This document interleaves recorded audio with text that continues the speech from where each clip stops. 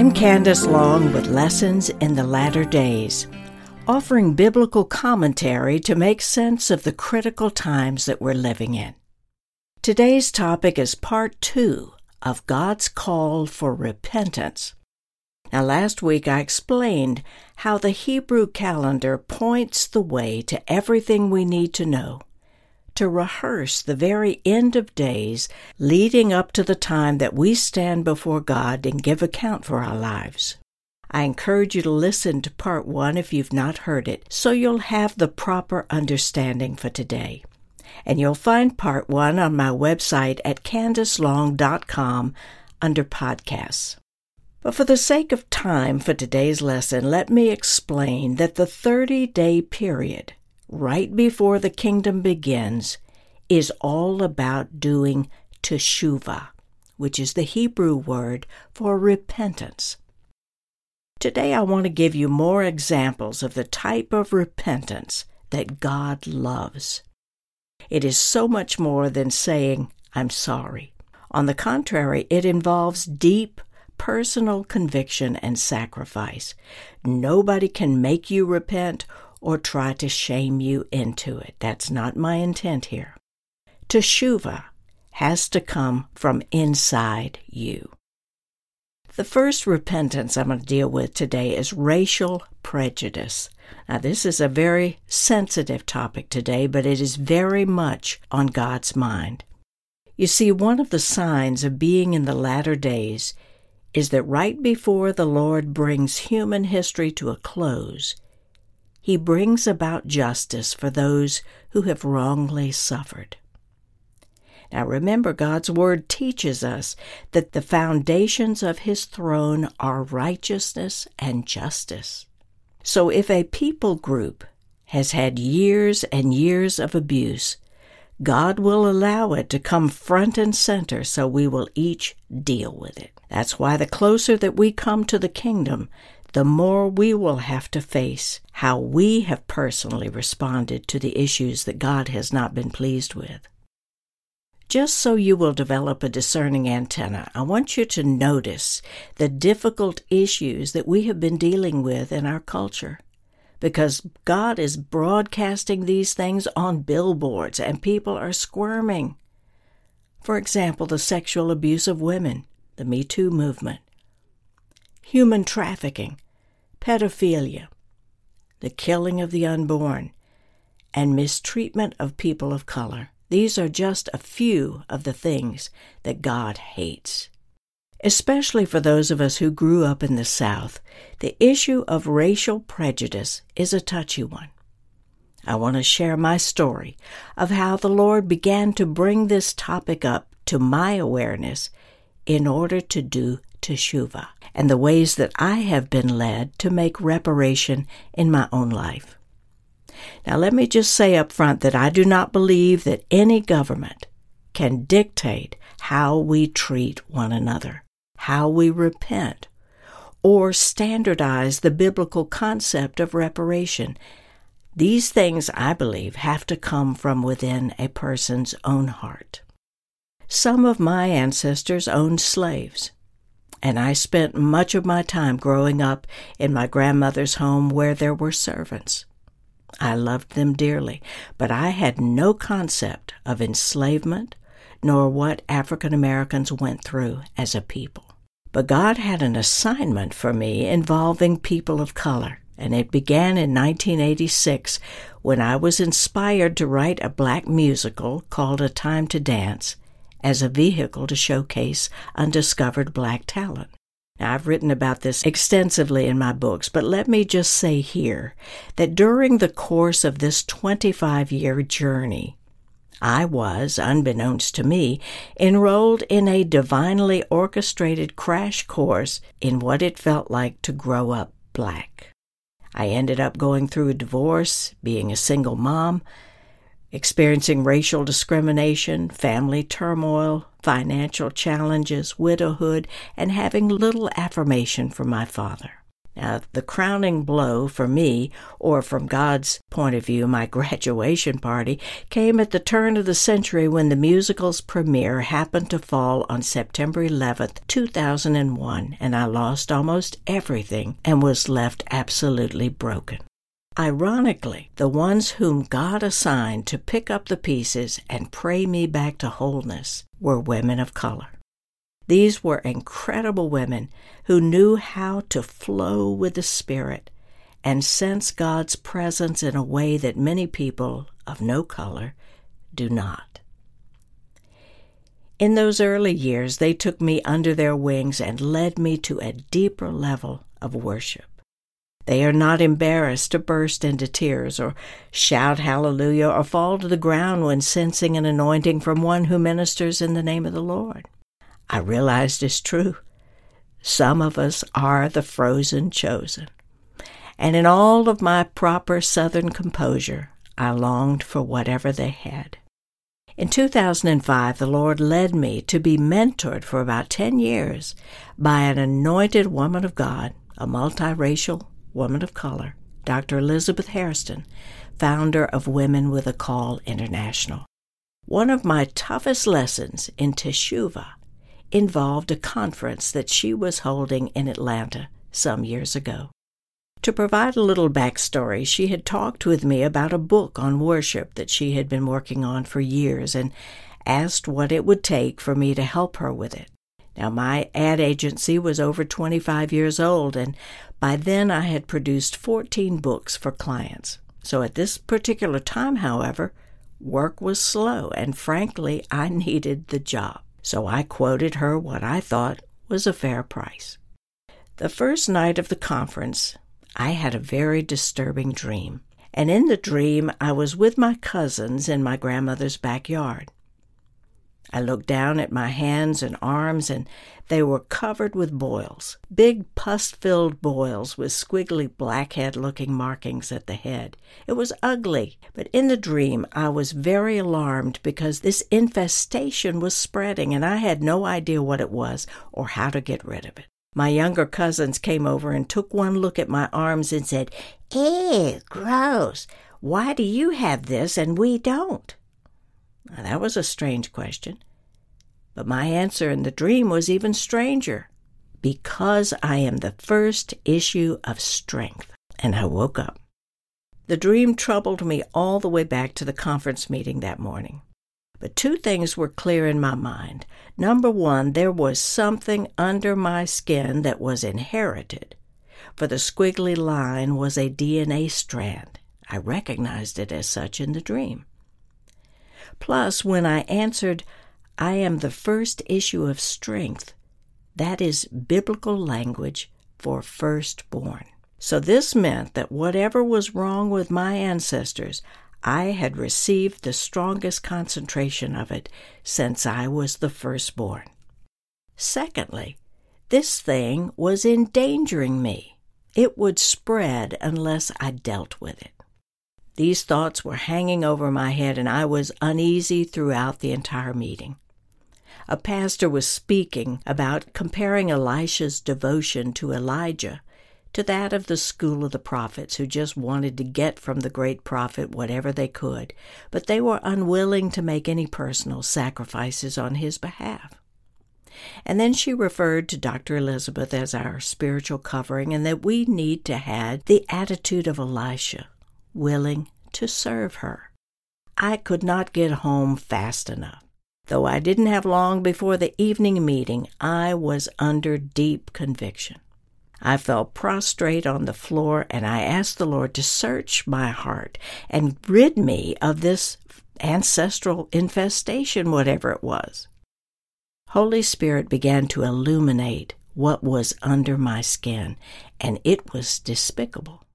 He finally spoke to me. He was gentle, not condemning.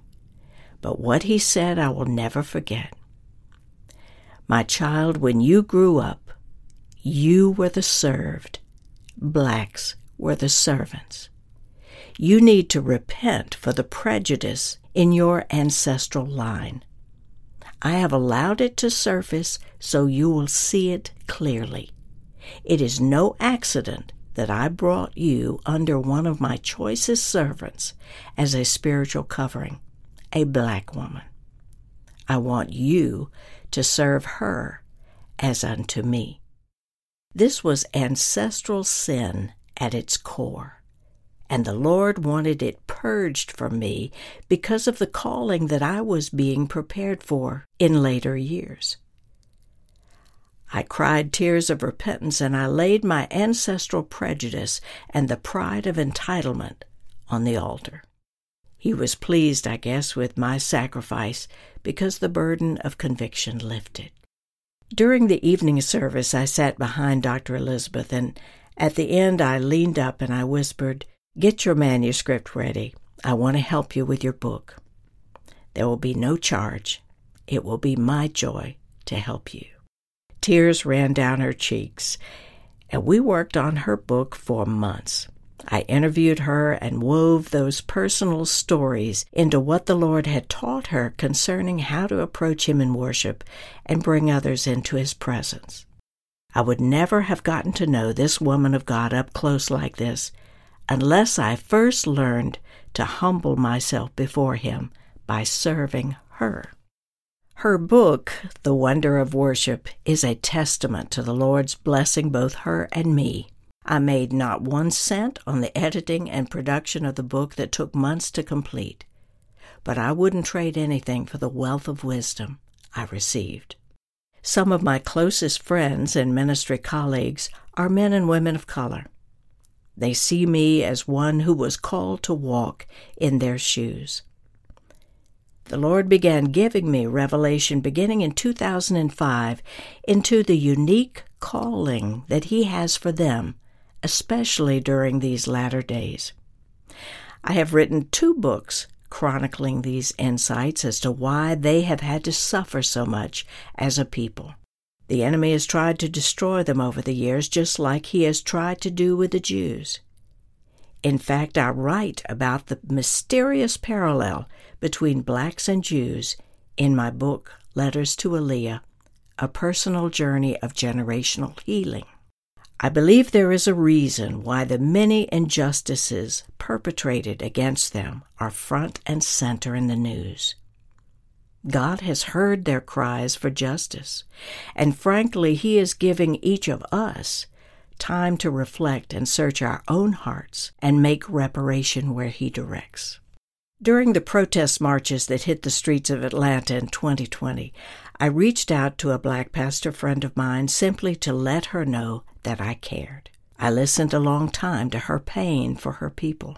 What was interesting to me was that at the end of our conversation, she said, "You are the only one of my white friends who called to ask how I was." I have been led over the years to do various acts of reparations. Now, these are personal promptings between the Lord and me. This past January was the most recent. I had put together an entire course on my website called How to Package Yourself for a Successful Launch, which represents over 40 years of my life as an entrepreneur, learning how to birth and manage business ideas. As I was getting ready to launch the course, the Lord reminded me that my ancestors were complicit in getting ahead in business, not even thinking about the slaves or the servants who didn't have the opportunities that I did. He specifically led me to offer this course for free to African Americans for a specific time period.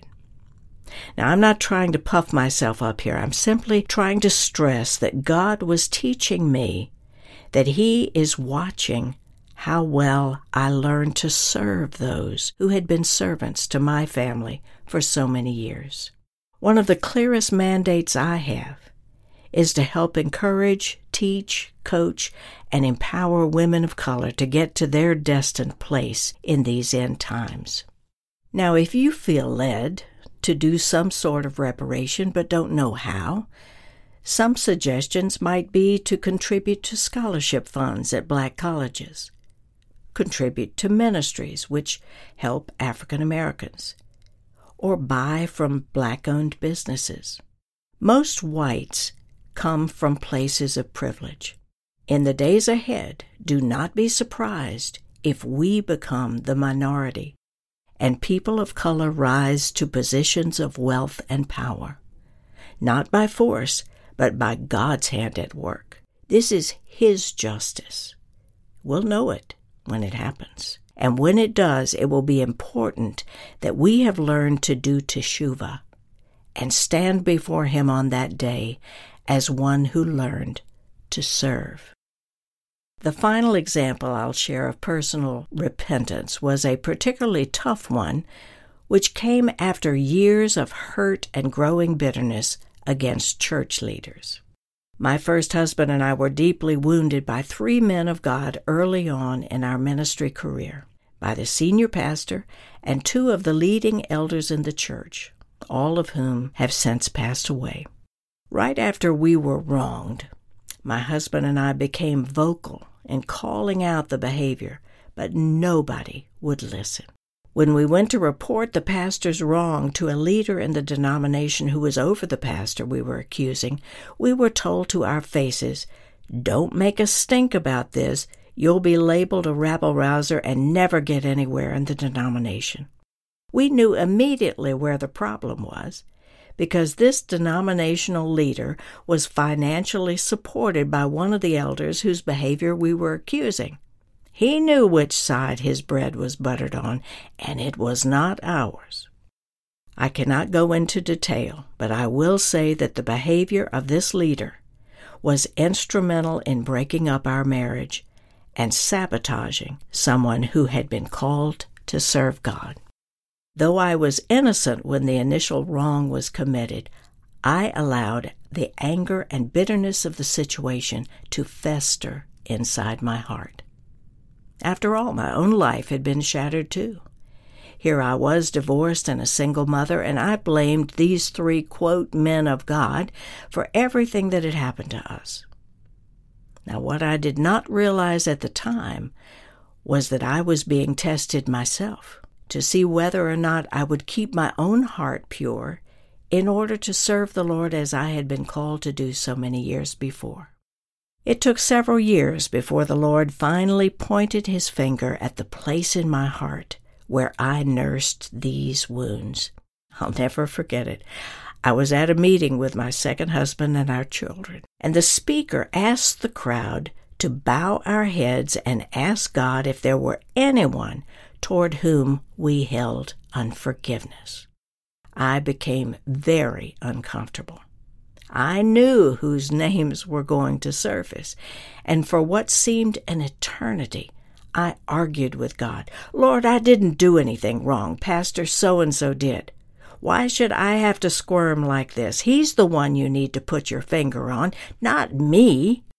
I'm sure God was smiling at my childlike behavior. It took days before I finally surrendered my will to the Father and agreed to confront this issue of personal offense.